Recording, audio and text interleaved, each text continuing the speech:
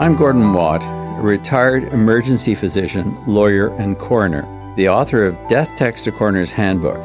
More than half a century's work has given me great insights into the dying process that the ways people actually die will pass on to you.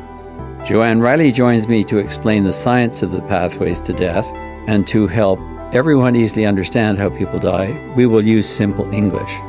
Those who are ill, their family members and caregivers, people questioning a death, or simply anyone interested in the various ways life ends will value this podcast. In our podcast today, Joanne and I will discuss maternal deaths at childbirth, fetal deaths, and child deaths. Much more about these topics can be found in chapters 10 and 20 of Death Text to Coroner's Handbook, that's now available on Amazon.ca. So Joanne, shall we start today's discussion by talking about deaths in childbirth? I know that childbirth presents dangers to both mother and child. Let's start with you telling me how big a problem a mother's death during childbirth is today. Well, it's a lot better than it used to be. Childbirth was extremely dangerous in the years before modern obstetrical care developed. English parish records in the 18th and 19th centuries showed that between 0.5% and 1% of all mothers had died during childbirth. Nowadays, maternal deaths are far fewer, but their number varies quite a bit worldwide. In less developed countries, 2017 saw 462 pregnant women die during childbirth for every 100,000 live births. Girls under the age of 15 were at the highest risk of these deaths. In high-income countries, the number of women who die in childbirth showed national differences. Their 2017 average was only 11 maternal deaths per 100,000 live births. Canada's 2018 figure was 8.3 per 100,000. This ratio resulted from only 31 maternal childbirth deaths in Canada that year. In North America, Europe, and Australasia, maternal childbirth deaths have become quite uncommon. Yet their numbers have increased over the last 30 years. Why is unclear, but it may have something to do with more women becoming pregnant later in life. There must be different ways that women die in childbirth. I know that excessive hemorrhage is one of them. What are the others? You're right. In fact, bleeding is the most important cause of women dying during childbirth. But there are a few more. Infection, eclampsia, amniotic fluid emboli, obstructed labor, and pulmonary emboli can all cause a mother to die during childbirth. Since it is the most important cause, let's start by talking about what makes women bleed to death during childbirth then. Well, you need to consider what happens to a uterus following the delivery of a baby. A woman's uterus can be thought of as a U-shaped, very elastic muscle that's lined with blood vessels. Throughout her pregnancy, this uterus will be continually stretched by the growing fetus. Once the uterus becomes empty after the baby's been born, its size shrinks as its muscle tightens. The tightening muscle of the uterine wall squeezes its lining blood vessels, and when this squeezing works properly, the blood that continues to flow from the uterus becomes nothing more than a manageable trickle. Unfortunately, after delivery of the baby and the placenta, sometimes the uterus remains very flabby, and it won't shrink. So the bleeding continues, and if the flow can't be stopped, hemorrhagic shock follows, and the woman dies. Worldwide, postpartum bleeding accounts for between 25 and 50% of all maternal childbirth fatalities. Now, a fatal postpartum hemorrhage doesn't only occur when everything's been expelled from the uterus and yet the uterus remains flabby. Not infrequently, all products of conception don't leave the uterus after a baby's born. After the baby, a placenta is the biggest product of conception, and it can be associated with postpartum bleeding too. While a growing fetus remains within a mother's uterus, it receives nutrients from the placenta. Once the fetus becomes fully developed, it's ready to become a baby. The placenta becomes useless because the baby will have to be fed in some other way in the outside world. So the placenta is a very vascular organ that's only needed for 9 months or so until the baby's born. Since the woman will no longer have to furnish nutrients to the baby through her placenta, the shrinking uterus is supposed to separate the placenta completely from the uterine wall. Then it's supposed to squeeze the baby, umbilical cord, and placenta out of the mother's vagina one after another. Maternal bleeding problems arise when the placenta or parts of it remain within the uterus. Any remaining bits of placenta will prevent the uterus from contracting completely, and vaginal bleeding may continue at the time of delivery. Heavy bleeding can also come on quite a bit later after birth for the same reason. In either case, when bleeding doesn't stop, the woman develops hemorrhagic shock and dies of exsanguination. A mother's uterus sometimes ruptures at the time of the child's birth. Uterine rupture is more common in women with a uterus scarred from a prior midline cesarean section. Again, the mother dies of hemorrhagic shock and exsanguination when the uterine tear can't be repaired or an emergency hysterectomy cannot be performed in time. The woman bleeding to death will be frightened, but she won't feel anything else until over 750 milliliters or a pint and a half of blood has been lost. At that point, the woman will start to feel cold, her heart will beat faster, her blood pressure will drop, and she'll begin to feel faint. Once the woman loses consciousness, all these sensations will disappear, of course, and death follows after more than 40% of her blood is lost. The second cause of death you mentioned was eclampsia. What is that? You may have heard that high blood pressure is always a problem for pregnant women. At any point during their pregnancy, when women develop high blood pressure and have protein in their urine, they're said to have preeclampsia. If the blood pressure is not treated and lowered early on, this preeclampsia can turn into eclampsia during the second half of a woman's pregnancy. Eclampsia causes seizures. These seizures can be fatal. Eclampsia accounts for an average of 14% of maternal deaths in developed countries. The US and UK experience a slightly lower rate of maternal eclamptic deaths that has varied from 6 to 12% in recent years. In underdeveloped countries, eclampsia is responsible for between 10 and 25% of maternal deaths. Preeclampsia may be symptom-free, or the woman may become anxious and experience a slight headache. Once preeclampsia turns into eclampsia, the woman feels much worse. She develops a severe headache, becomes nauseated, and then vomits. The woman's vision may blur. In fact, she may become temporarily totally blind. Part of the woman's body will swell. At times, a feeling of foreboding develops. This sensation resembles the aura that people experience before convulsing. An eclamptic seizure bends a pregnant woman into an arched position called episotenus. This can be seen in Figure 10.3 in Death Text to Coroner's Handbook that's now available on Amazon.ca. When the seizure ends and the woman awakens, she will have no idea that she's had a seizure at all. But women don't always awaken. Seizures like this are the reason why eclampsia is sometimes fatal. The seizure abates, but breathing stops and death follows 3 to 5 minutes later. Why seizures are sometimes fatal is still a mystery. Hypertension has another way of killing pregnant women, too.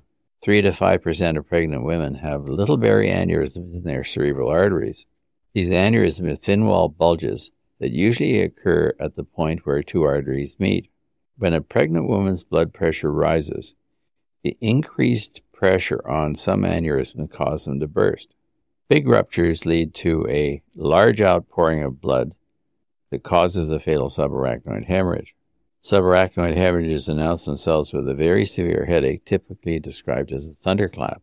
Only about half of subarachnoid hemorrhages are fatal, and many survivors have described very explicitly all the sensations they felt. That sudden, extremely painful headache first makes them aware of the subarachnoid bleed. Vomiting often follows. Lights bother their eyes a lot. Neck muscles stiffen. Sometimes one side of their bodies will weaken and go limp. They feel confused, and they sometimes convulse. In lethal bleeds, these symptoms don't last long before loss of consciousness. A period of coma follows that lasts until coning causes death. Coning means that increased intracranial pressure caused by the bleeding is starting to push the lower part of the brain, called the brainstem, through the large hole at the base of the skull, called the foramen magnum. The arteries alongside the brainstem that supply oxygenated blood to the brain then get squashed between the edges of the foramen magnum and the brainstem. No more fresh oxygen can flow to the brain. In addition, direct pressure on the brainstem ends messages telling the lungs to breathe and the heart to beat. Death inevitably follows, though it may take hours to occur. Of course, people don't know they have one of these aneurysms until it bursts. A ruptured berry aneurysm can kill a woman at any time during her pregnancy. not just during childbirth.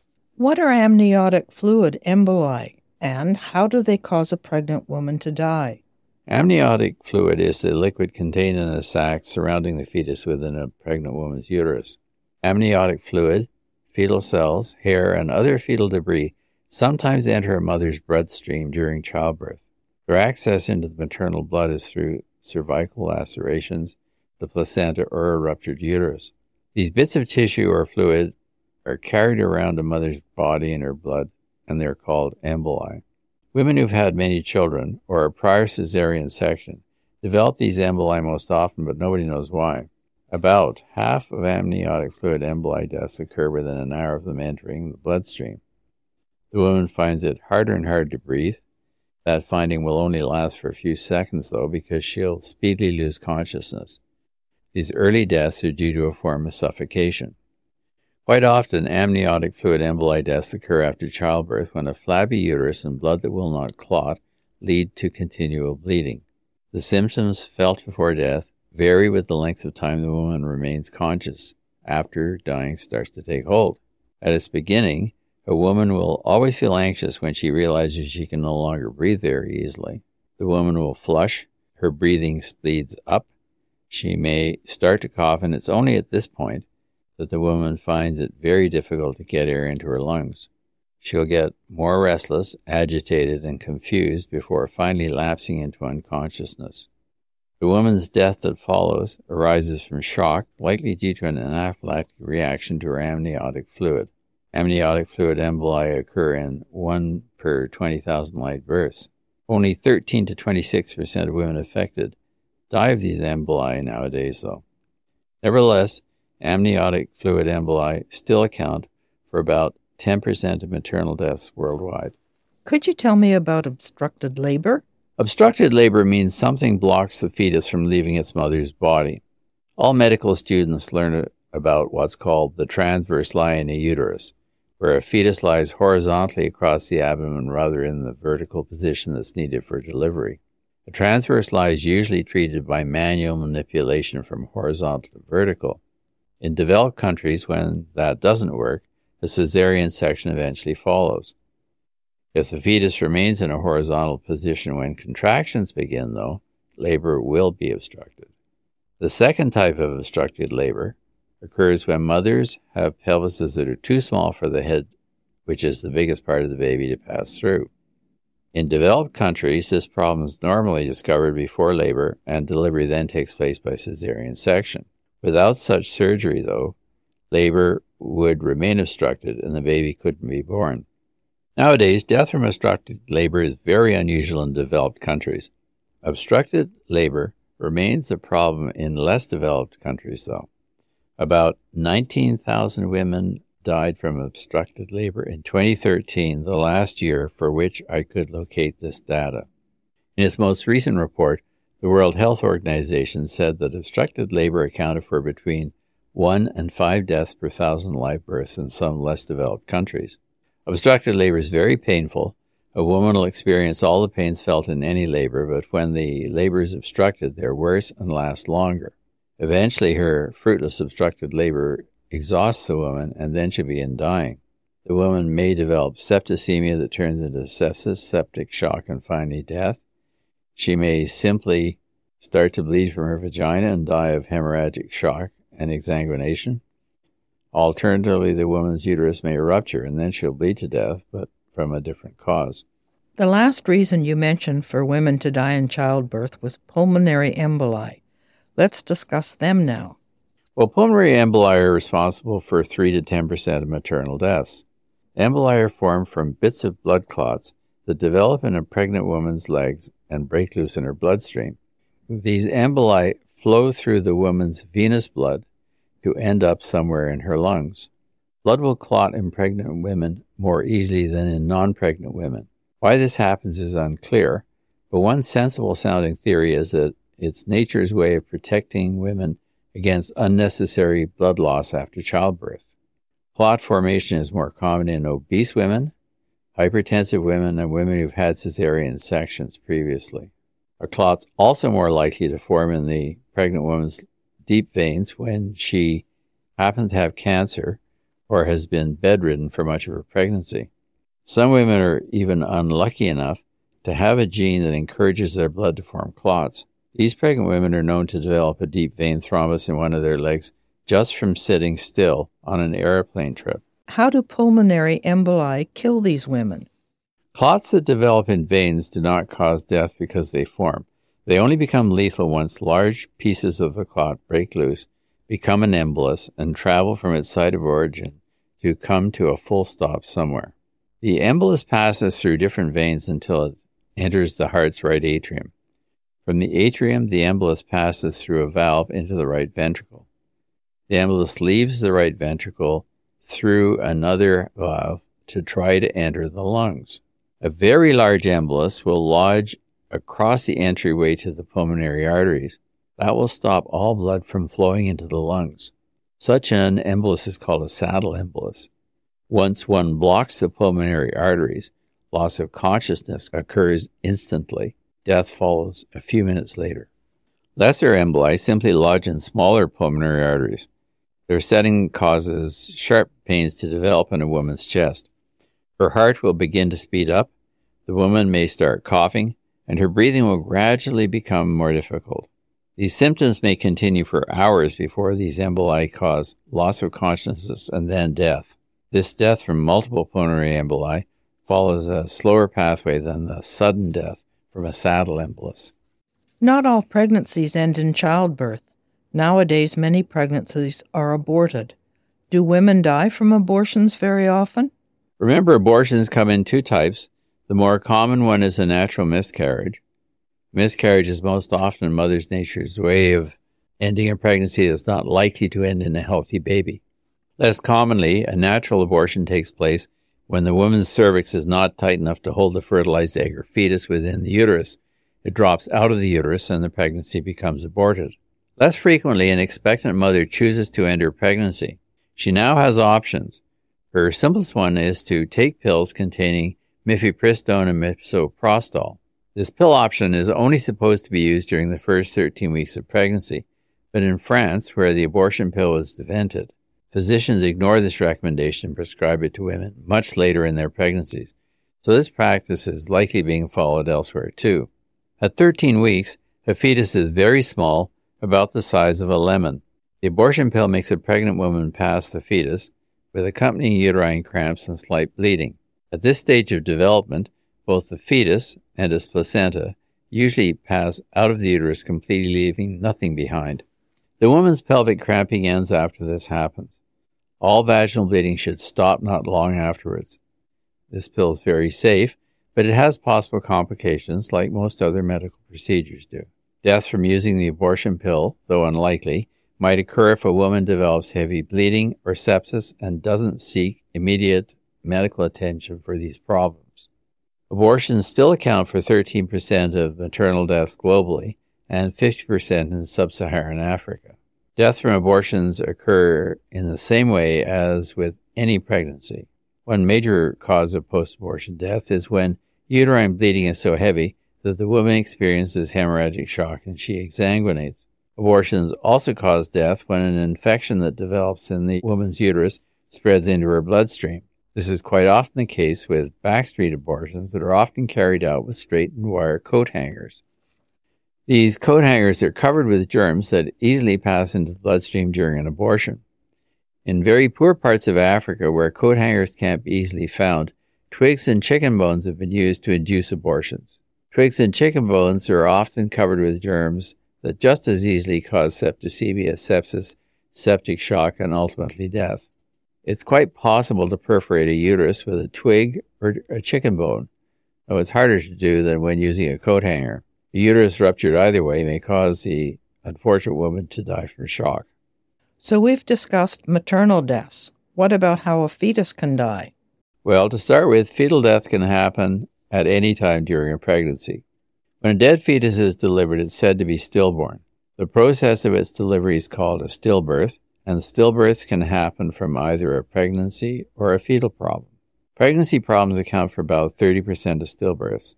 These include a placenta tearing away from its uterine wall, an inadequate blood supply from the placenta to twins or triplets, or premature labor of a non-viable fetus. Some fetal problems can be identified, but often there is no apparent reason to explain why a fetus dies.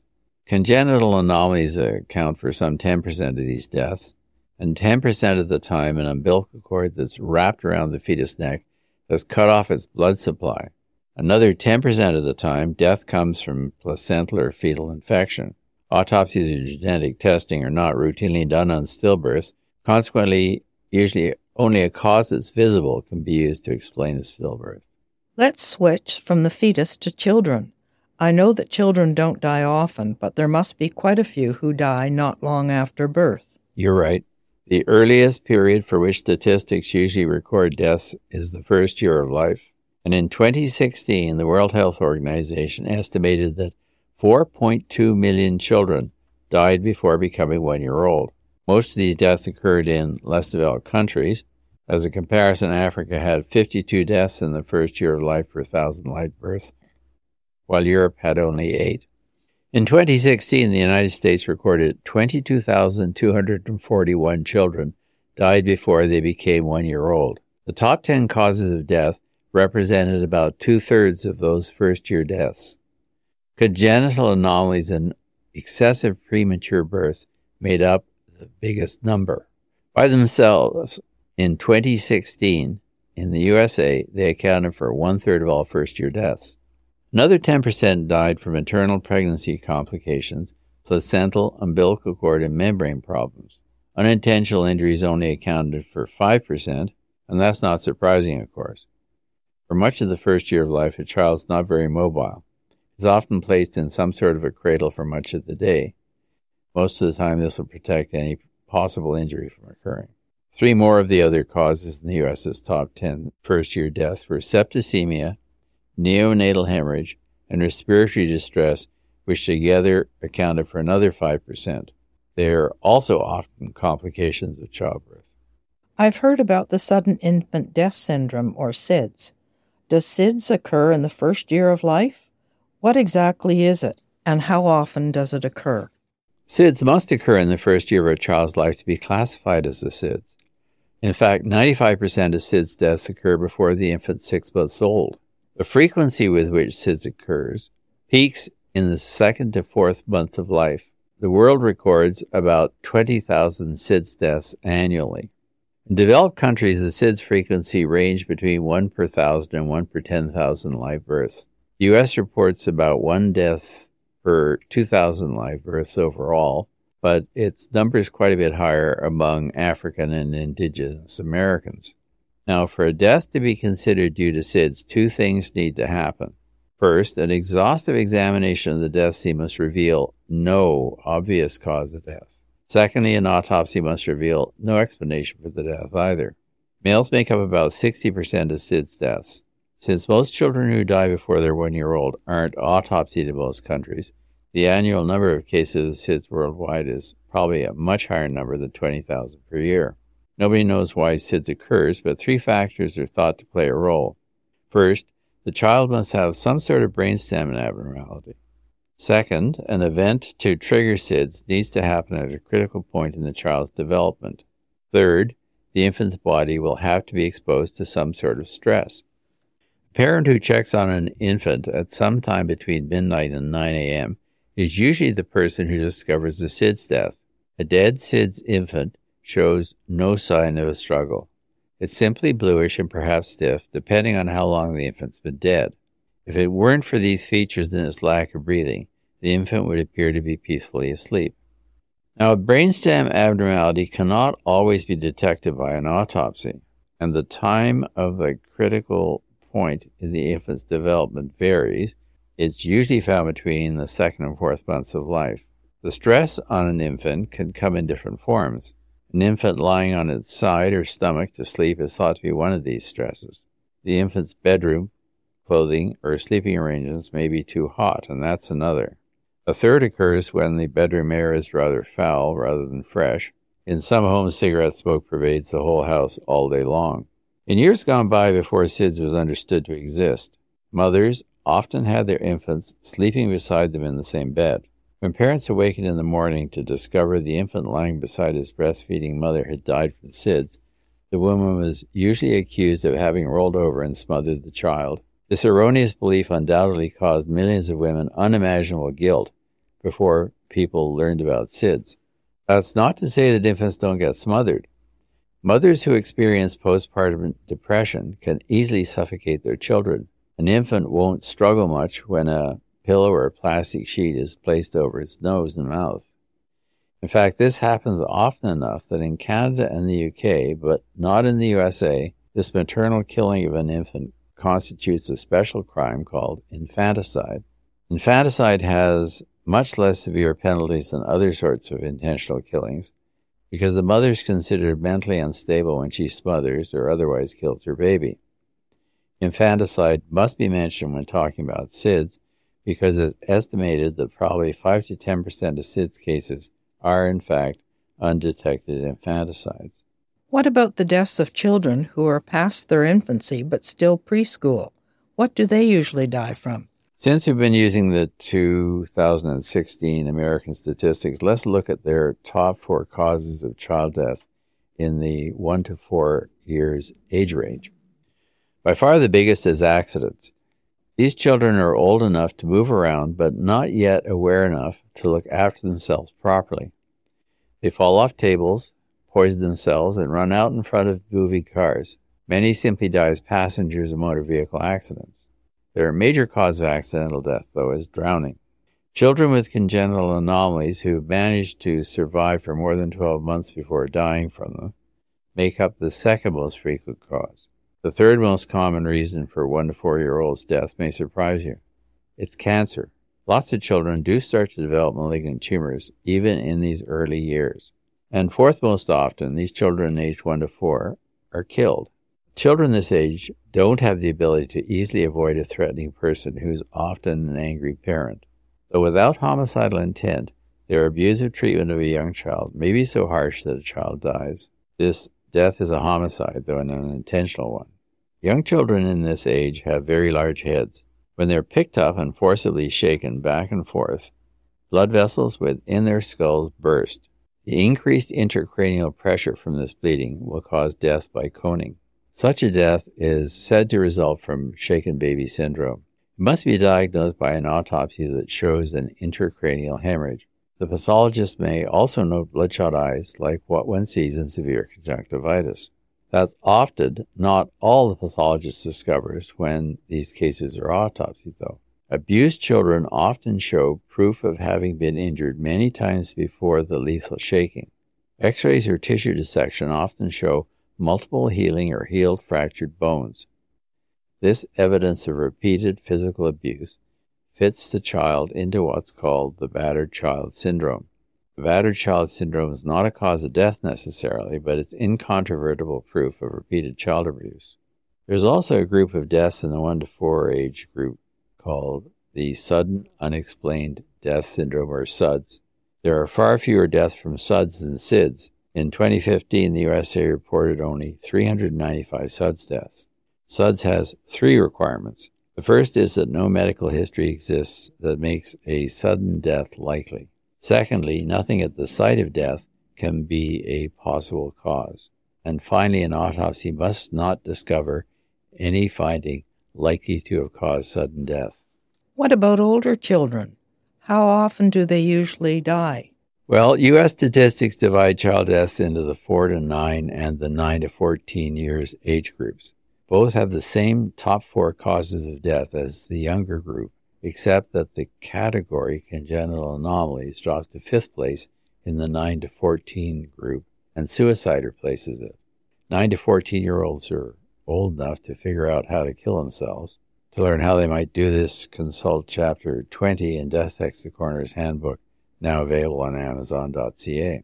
Chapter 10 will also tell you that there are far fewer childhood deaths between the ages 4 to 14 than there were in the 1 to 4 age group. These older children are much more capable than younger children of running away from dangerous adults, as well as generally looking after themselves.